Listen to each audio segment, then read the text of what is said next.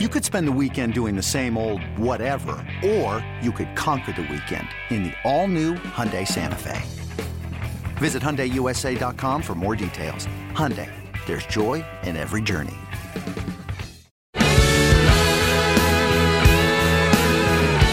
What's going on, everybody? Jared Sandler here for another episode of the Just a Set Conversation. It's episode 68 with the great Dane Brugler. Dane, as I'm sure you're familiar if you're an NFL fan, one of the foremost authorities on the NFL draft. He's got a really unique story, how he got to where he is without any playing background of note, to become one of the most respected authorities in player analysis. It's really, really impressive. I'm excited for you to get to hear Dane share his story. As always, would really appreciate if you would subscribe to the channel. Just share this link. I know it might not seem like much, but just clicking the subscribe button or passing off this interview to a few friends who you think might be interested really does go a long way in supporting the project, and I really would appreciate it. Without further ado, though, let's get to episode 68 of the Just a Set Conversation with Dane Brugler. All right, Dane, the first question I like to ask people, what do you recall or what stands out about your childhood? Wow. I'm the oldest of 8, so a lot of siblings. That's what I recall the most. I mean, I grew up in a big family. My parents are, hardworking Catholics who wanted to have a big family, and I was the oldest. So it was me, and then 4 sisters, and then not until my brother. So I grew up with a lot of sisters, and it was, it was something that was enjoyable for, to always have someone around to play with and things like that. But, it's also when you're a 10-year-old boy, having a lot of sisters is not exactly something that you're excited about. So I think that's probably what stands out the most, is just having always a big family, which has its pros and cons. I think I appreciate it a lot more now, when we get all together for, Christmas or holidays or, whatever, or vacation, things like that. It's a lot of fun because there's a lot of people, and, it's definitely appreciate it more now, more so than, 20, 25 years ago. But nonetheless, my family growing up in a big house like that definitely was what would be my first thought. Okay, so a few questions on that. Do you remember any games that you would play with your siblings? Like you guys are just kind of hanging around, hey, let's play this game, or what were the sibling activities?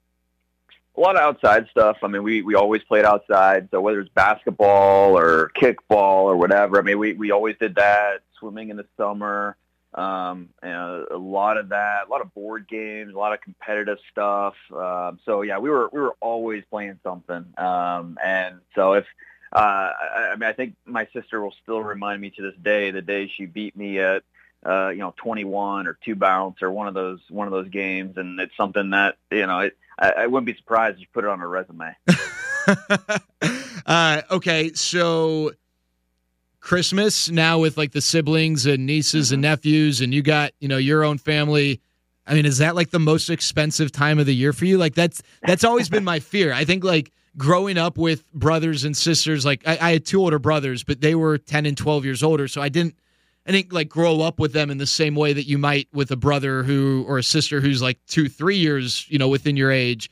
But my fear is that, okay, now brother Steve and sister Bonnie each have 5 of their own kids, and then the other siblings have 2 or 3. How do you have to get a present for every niece and nephew and every brother and sister? Well, what we do is we do a kind of a gift exchange where we each pick a name out of a hat, and so we're only getting one gift for all the siblings, and it works out well. And I only have one because I have 2 kids myself, and then like I said, I'm the oldest, so I have a lot of younger siblings. My youngest sibling is a sophomore in high school, so there's a pretty wide gap there. So no kids for that sibling yet.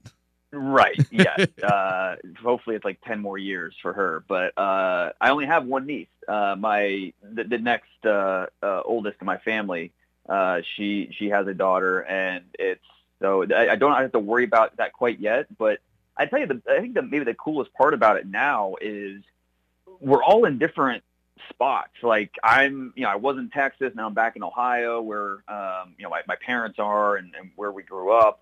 But the next sister, Kelsey, she works for Disney in Orlando and is moving up through the company there.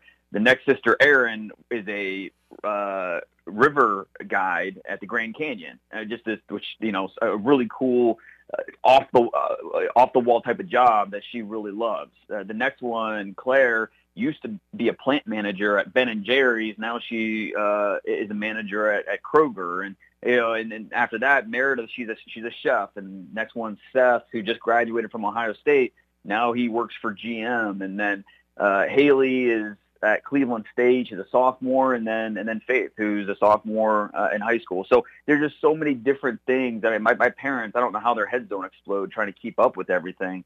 Everything going on in each one of our lives, but it's definitely cool to see the different tracks each one of us has taken throughout our lives, and that's only going to continue.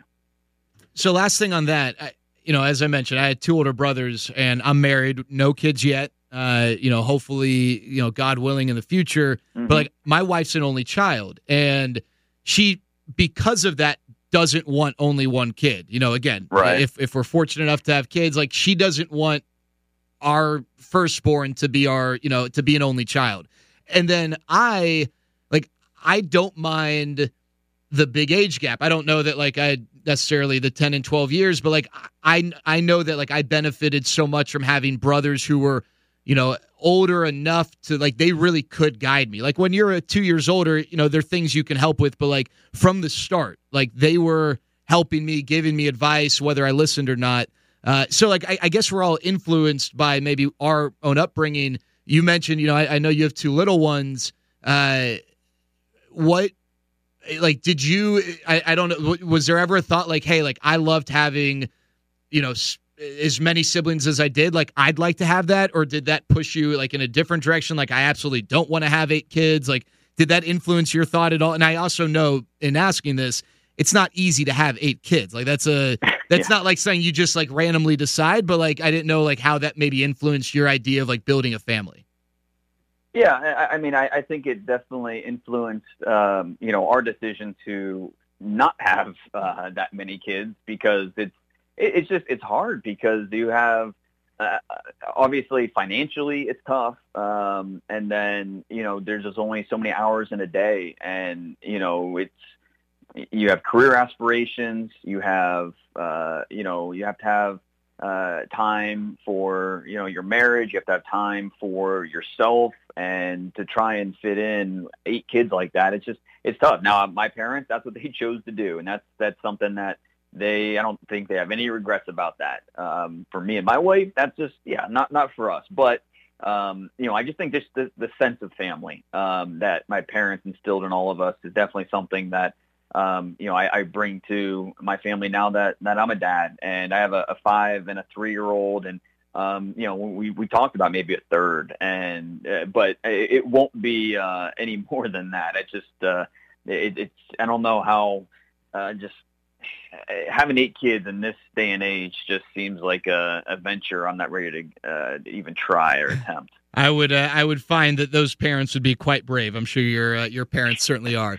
Brave or crazy, I'm not sure which one. All right, so when did football come into the picture for you, and what do you remember about your introduction to football? Well, I was a big baseball guy. That was my first love. Growing up in Northeast Ohio, just when the Indians were getting good in the early 90s, that was my first introduction to sports, and that was right around the same time with the Browns. They got booted from Cleveland, went to Baltimore, became the Ravens, and then I was always a big college football fan. Growing up in Ohio, watching Ohio State beat Arizona State in the Rose Bowl in '97, things like that as a young kid. But then when the Browns came back in '99, that's what really piqued my interest, specifically to the draft. Just trying to.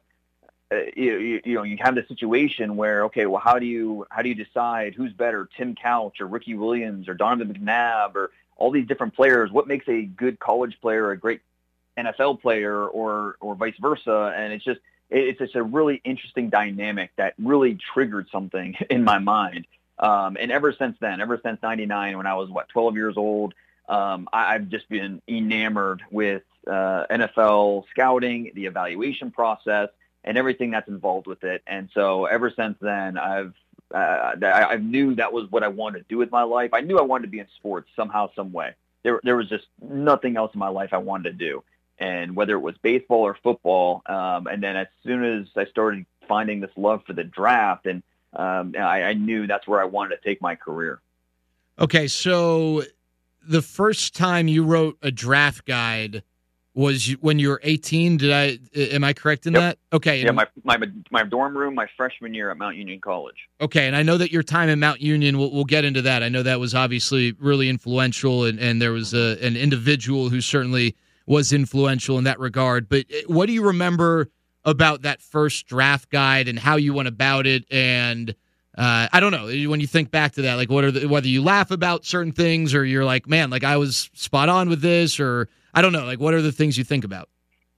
Well, I liked Aaron Rodgers over Alex Smith in that draft, so I'll cling to that. I remember, being in my dorm room and just I don't know, like I had no idea what I was doing, but I knew that I just loved it, and it just. At that point in time, I'm only watching games on TV, and this is 2004, 2005, around then. There's only so many games on TV, and it's not like the options that we have now, and with all the streaming options and things you can find online. It's so you're just whatever you have access to is what you're watching, and so obviously that shaped how I was putting things together. And my biggest thing when doing a draft guide or putting together something like that, writing an article, is I want to write something that me as a draft fan that I would love to read. And so that's my goal, is I want to write something that as a draft fan that I would really want to get my hands on and digest and fully understand. And so that's what I do with my draft guides every year since then, is just try to make it one step better each year to really encapsulate what I want to know about each player and just the whole point I'm trying to get across. All right, so Mount Union, Dane, you go there. I mean, I don't know whether people realize this or not. Football fans probably certainly do, but maybe the casual athletic fan doesn't realize that while Mount Union might not be competing for national titles at the top level, I mean, they are a powerhouse of their own. What was the football program like when you were there? I know that Pierre Garçon was there, who obviously went on to have a really nice NFL career, but was Mount Union a powerhouse during your time there? Oh, absolutely. They were a powerhouse since the early 90s. They had more national titles than games lost for in a 30-year span, which just tells you something about just the program and Larry Karras, who was the head coach, and then the AD. It's just a really, really interesting dynamic, because at the Division III level, you don't have athletic scholarships. And so obviously there's ways around that, but to build something at the Division III level like that it's so impressive. Obviously Ohio is a football hotbed of talent. I mean, high school football in Ohio, it's probably not quite on the same level as Texas, but it's close. And it's right up there with Georgia and, a lot of these other states that are producing high-end talent going to the college level. So, there are a lot of players that I'm sure, you could go Division II or maybe even FCS school and, play at a higher level, or you can come to Division III, and in your 4 years, you're almost guaranteed to win at least one national title for Mount Union. So, and I was blessed to. Now, I didn't play for Mount Union, but I worked for the football team, and so I was around the program every day, seeing just how impressive an operation it was. And I was lucky, like you mentioned, Pierre Garçon. He and I were seniors together, so we had NFL scouts coming through Alliance every single week, whether it was for practice or for a game. And it was an outstanding opportunity for me to get to know different scouts, to network, to learn.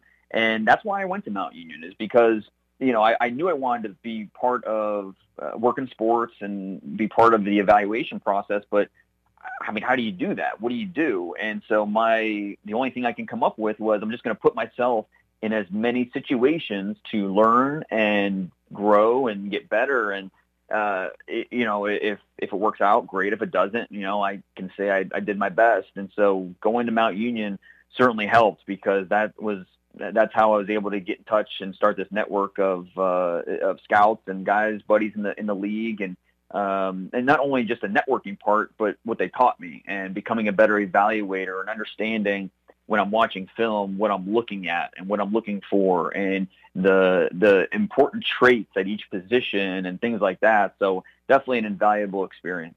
Who are some of the scouts that, when you look back to those days, were incredibly influential? A lot of them, Kreider with the Steelers. He was a guy that I met in Alliance in the press box, just kind of, talking ball at first. Theo Bricado has been a guy who unfortunately has passed away, but he was one of the legends of scouting, actually an Arlington native. And he's a legend, with the Oilers for a long time and the Titans. And he was someone who, as he was getting older and older, he had me take him to pro days, and really help him along those lines. And that was something that was, being able to shadow him was just an invaluable experience that I can't even put into words what that meant for me in my career, and how I was able to grow from those experiences. And so, it's an informal education, but one that I would not be here today without that. All right, Dane. So another person I know is influential, and apologize if I'm not pronouncing his name properly, but the SID of the football program, Michael, is it Matthias? Yep, Matthias. Yep. Matthias. Okay. So the sports information director, for people who might not be as familiar, this is the person, or usually it can be a group. They are the media relations types, they're in the communication, different titles, different places. But in college, for whatever reason, they're all called sports information directors, and they're the liaison between that program or the department and the media. And they do some other things, that's probably just a generalization. But for someone who has maybe followed your path, and I guess you have taken a media angle to it, but the basis of what you are, who you are, is you're a scout. How and why was he so influential? Well, and so for me, I knew I wanted to scout and evaluate, but I was also realistic, and I knew I couldn't put, all my eggs in that basket and just say, well, it's this or nothing.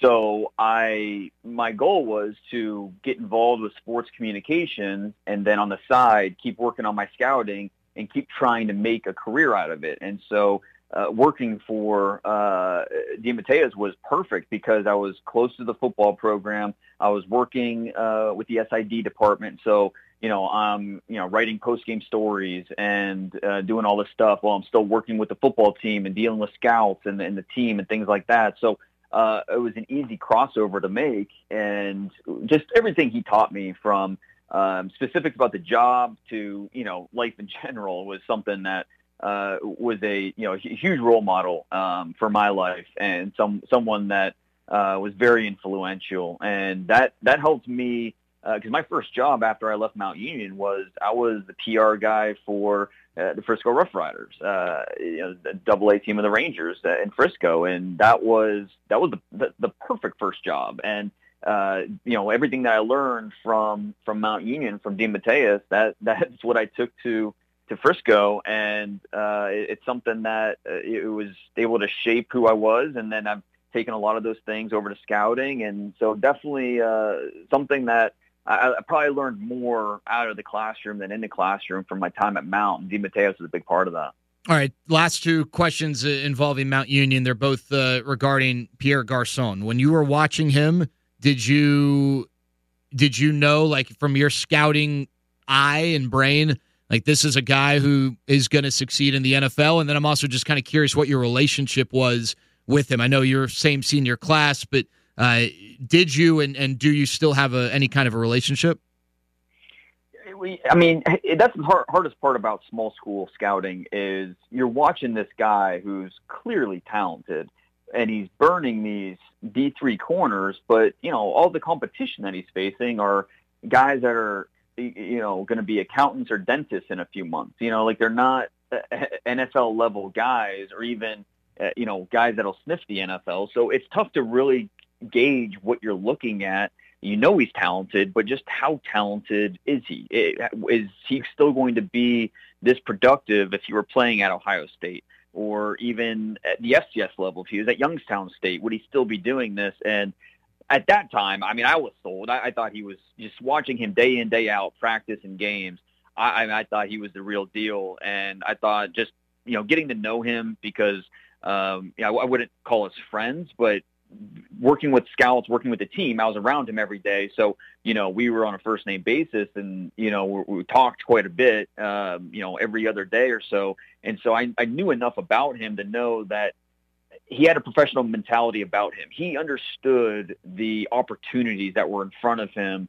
So, I thought had the character that was needed, the work ethic that was needed to be a player. And, he was able to get drafted by the Colts and then, played a few spots after that and signed some big contracts. And so I haven't talked to Pierre in probably, I talked to him a few times in the last maybe 10 years. Like I said, we weren't friends, but just, close enough where, if I saw him walking down the street, we'd probably stop and talk for 30 minutes and catch up. And then, that would be it. Maybe bump into each other in another decade from now. So really, really good guy. And it's a really talented player who kind of fell through the cracks. He was from Florida and, just fell through the cracks. And, part of it was of his own doing, but he realized the opportunity that he had at Mount Union and he took it and ran with it.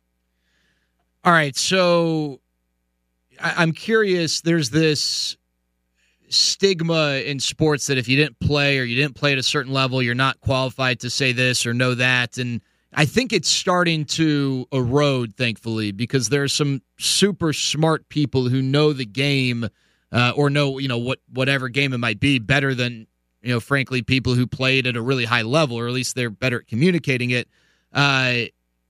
Did you find any challenges from a scouting standpoint, gaining respect, gaining traction as someone who didn't play football, at a high level?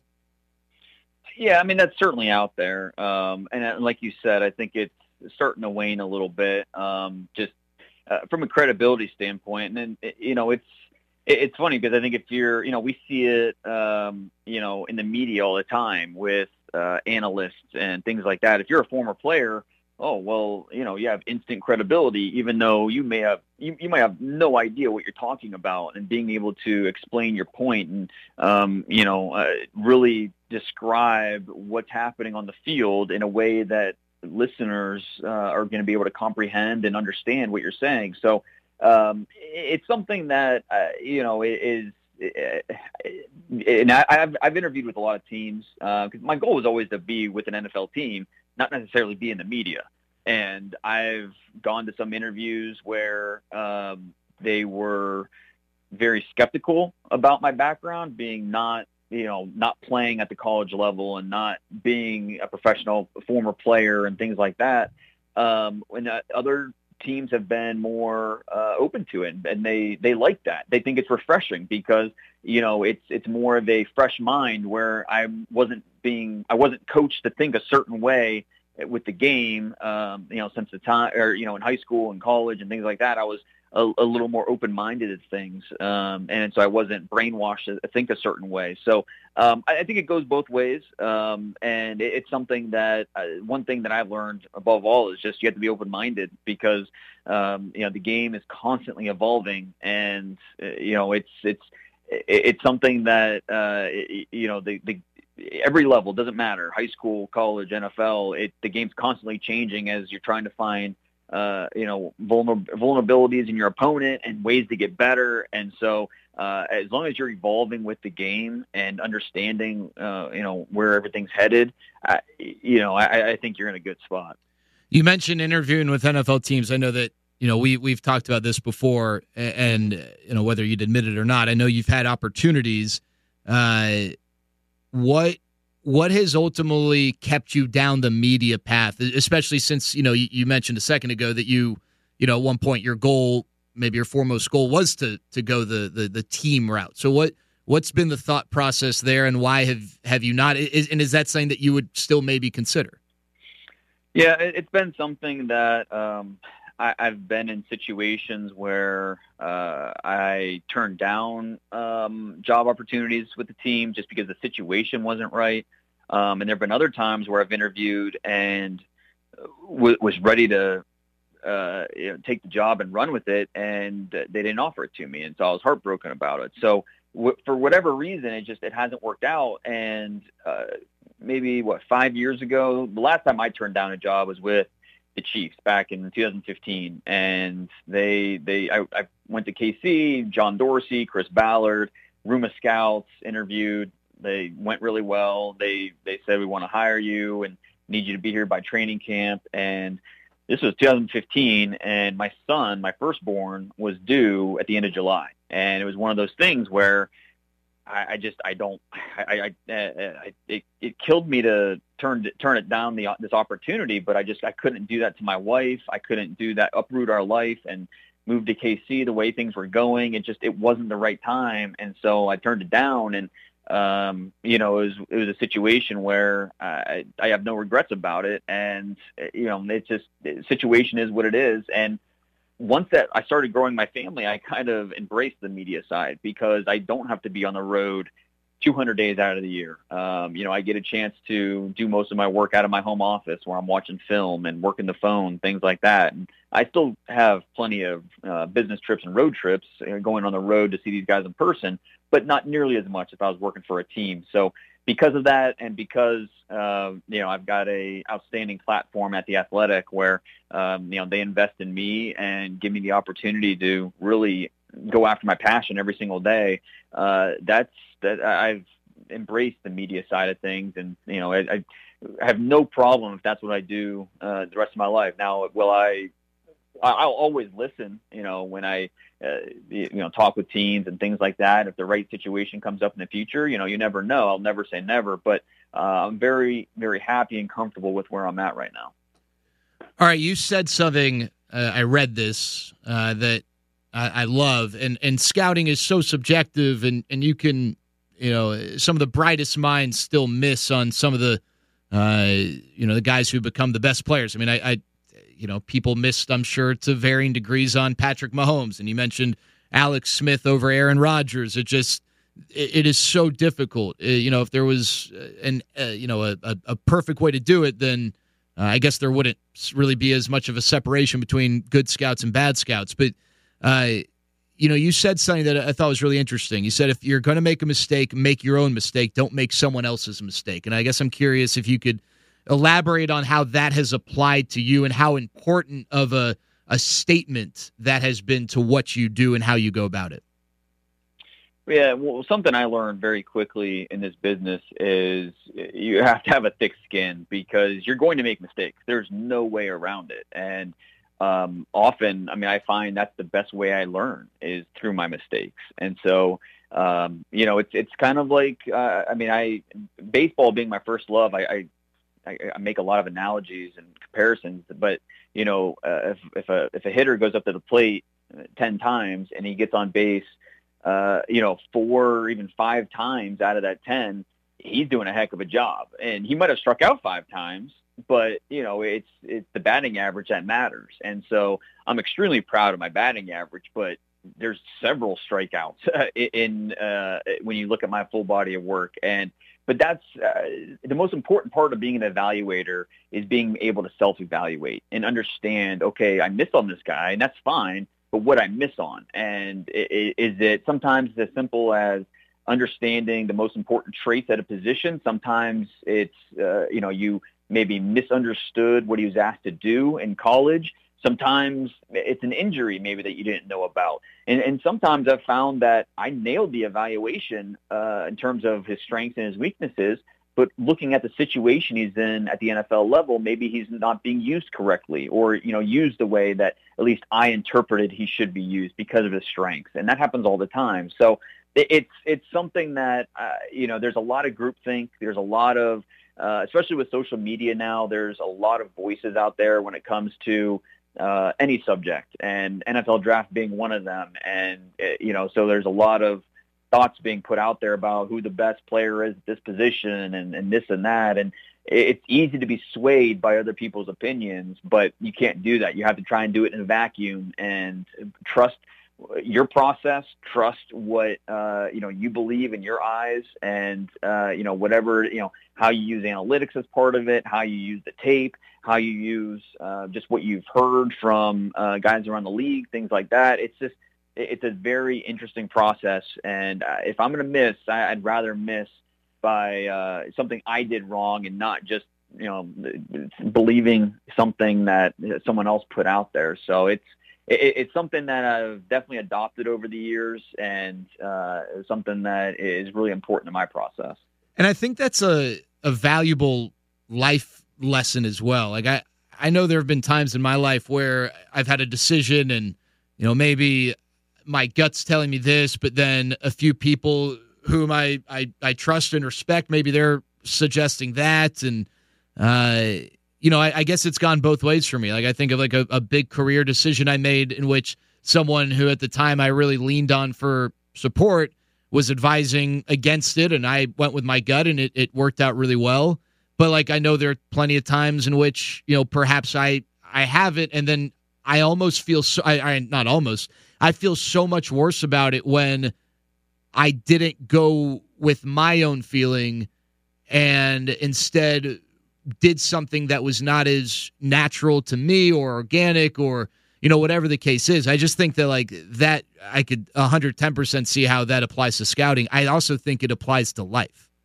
I think you're absolutely right. And I think that stems from just being afraid to make a mistake. And that's something that I know I've struggled with, being judged for my mistakes. And it's something that I've learned you have to try not to worry about it, because that's how you learn. That's how you grow. And, there's an old Frank Sinatra quote that says, the big lesson in life is never be scared of anyone or anything. That's the big lesson. If you can adopt that and learn that, then, you're going to feel like you can do anything. And it's not being worried about being judged for my mistakes is something that, once I was able to accept that, and I was really able to grow, because then, I'm going to make mistakes, and you have to accept that, and you own it, and you learn from it. And I absolutely think you're right. It's not just in scouting or evaluation. It's true in life. Dane, has a player or a player's family ever reached out to you to either thank you for your evaluation or harass you for your evaluation of their son or of themselves? Oh, all the time. I mean, more so the latter. You're not going to make everybody happy with your rankings, with how you feel on players. And, I receive a lot of emails from parents, on social media, from siblings, from friends. It's part of it. And, it's tough. I have an internal struggle with it, because sometimes I'm saying some not nice things about a player, and it's not personal, but I mean, it's hard if you're, a family member of this person. It's hard not to take that personally when you're saying that he's maybe not good in this one area, or he can't do this, or, he's has a long shot of making it at the next level. I mean, it's hard not to take things like that personally. And I'm not doing it to necessarily, hurt anyone. It's just, it's part of my job. And so it's something I struggle with, because I don't want to be negative. I don't want to this player has been working his entire life to achieve his dreams of making it all the way to the NFL and to, make a career out of it. And here I am just destroying it with what I say. Now, that doesn't mean that, his career's over by any means. The NFL teams aren't drafting a player or not drafting a player based on what I say. So, that's kind of what I remind. When I do respond to those messages, that's basically what I say. I say, listen, I'm not drafting for a team. I'm just giving my opinion. All he has to do is keep doing what he's doing and care about what NFL teams are saying, and that's that. And sometimes, a lot of times, I'd say most times, family members are very understanding of that, and they say, no, you're right. I mean, it's, and sometimes maybe not so much. Other times, I do get questions from a lot of parents about, hey, should my son play in the Senior Bowl? Is he going to help himself that much? Is it worth it? Or should he leave or go back for a senior year? And I'll always give my honest opinion about that and say, here, you should also talk to this person, this person, this person, but here's my opinion. This is what I would do. And, good luck in your decision. Has there ever been one of those instances in which they were angry at you, and it's like any of them that have turned into not lifelong relationships, but long-standing relationships or friendships, either with a parent or the player, that you turned a bad situation into something that materialized in that way?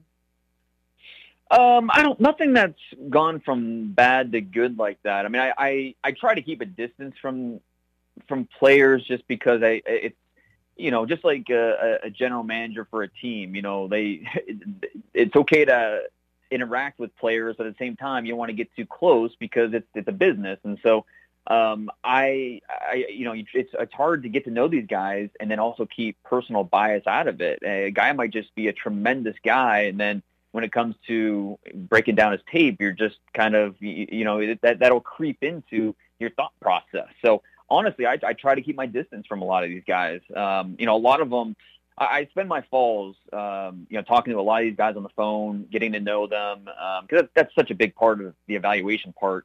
That the tape, it only tells you so much. Who the guy is as a person and everything like that. That's everything. And so I spend a lot of time on the phone with these guys throughout the fall and into the spring in the process just to get to know them better. But it's something where I don't really look to take the conversation or the relationship further beyond that, just because I don't like it to affect maybe my process with that player and accurately evaluating him on when maybe I would let that relationship creep into my decisions. All right, we have 1 minute, so some quick hitters here. Is when you talk to these players, you just mentioned those conversations, is there a question that you always love to ask and hear the response to? Yeah, there's always a few. Where do you see yourself in 5 years? Who's the best player you've gone against? I think one of the most important questions is, what's the difference? Because most of these guys are seniors. What's the biggest difference between you as a freshman when you first got there and now as a senior? Just to understand their growth process, where they think they've grown the most. I think that's really important. Biggest miss? It has to be Pat Mahomes, because I gave him an early second-round grade. When you watch him at Texas Tech, he was playing backyard football, and so it was so hard to understand what does he know, what does he not know, and obviously he's a generational quarterback and maybe one of the best players that we'll ever see play football, and so that even though I liked him quite a bit and I was optimistic, that's a big miss by me. Biggest hit? Probably Antonio Brown. Loved him out of Central Michigan. Obviously, his career has taken a turn for the weird. But he went in the 6th round, and I gave him a second-round grade. I loved him. He was the caliber of athlete that he was. Thought he was going to be an impact player, and he had a pretty good career.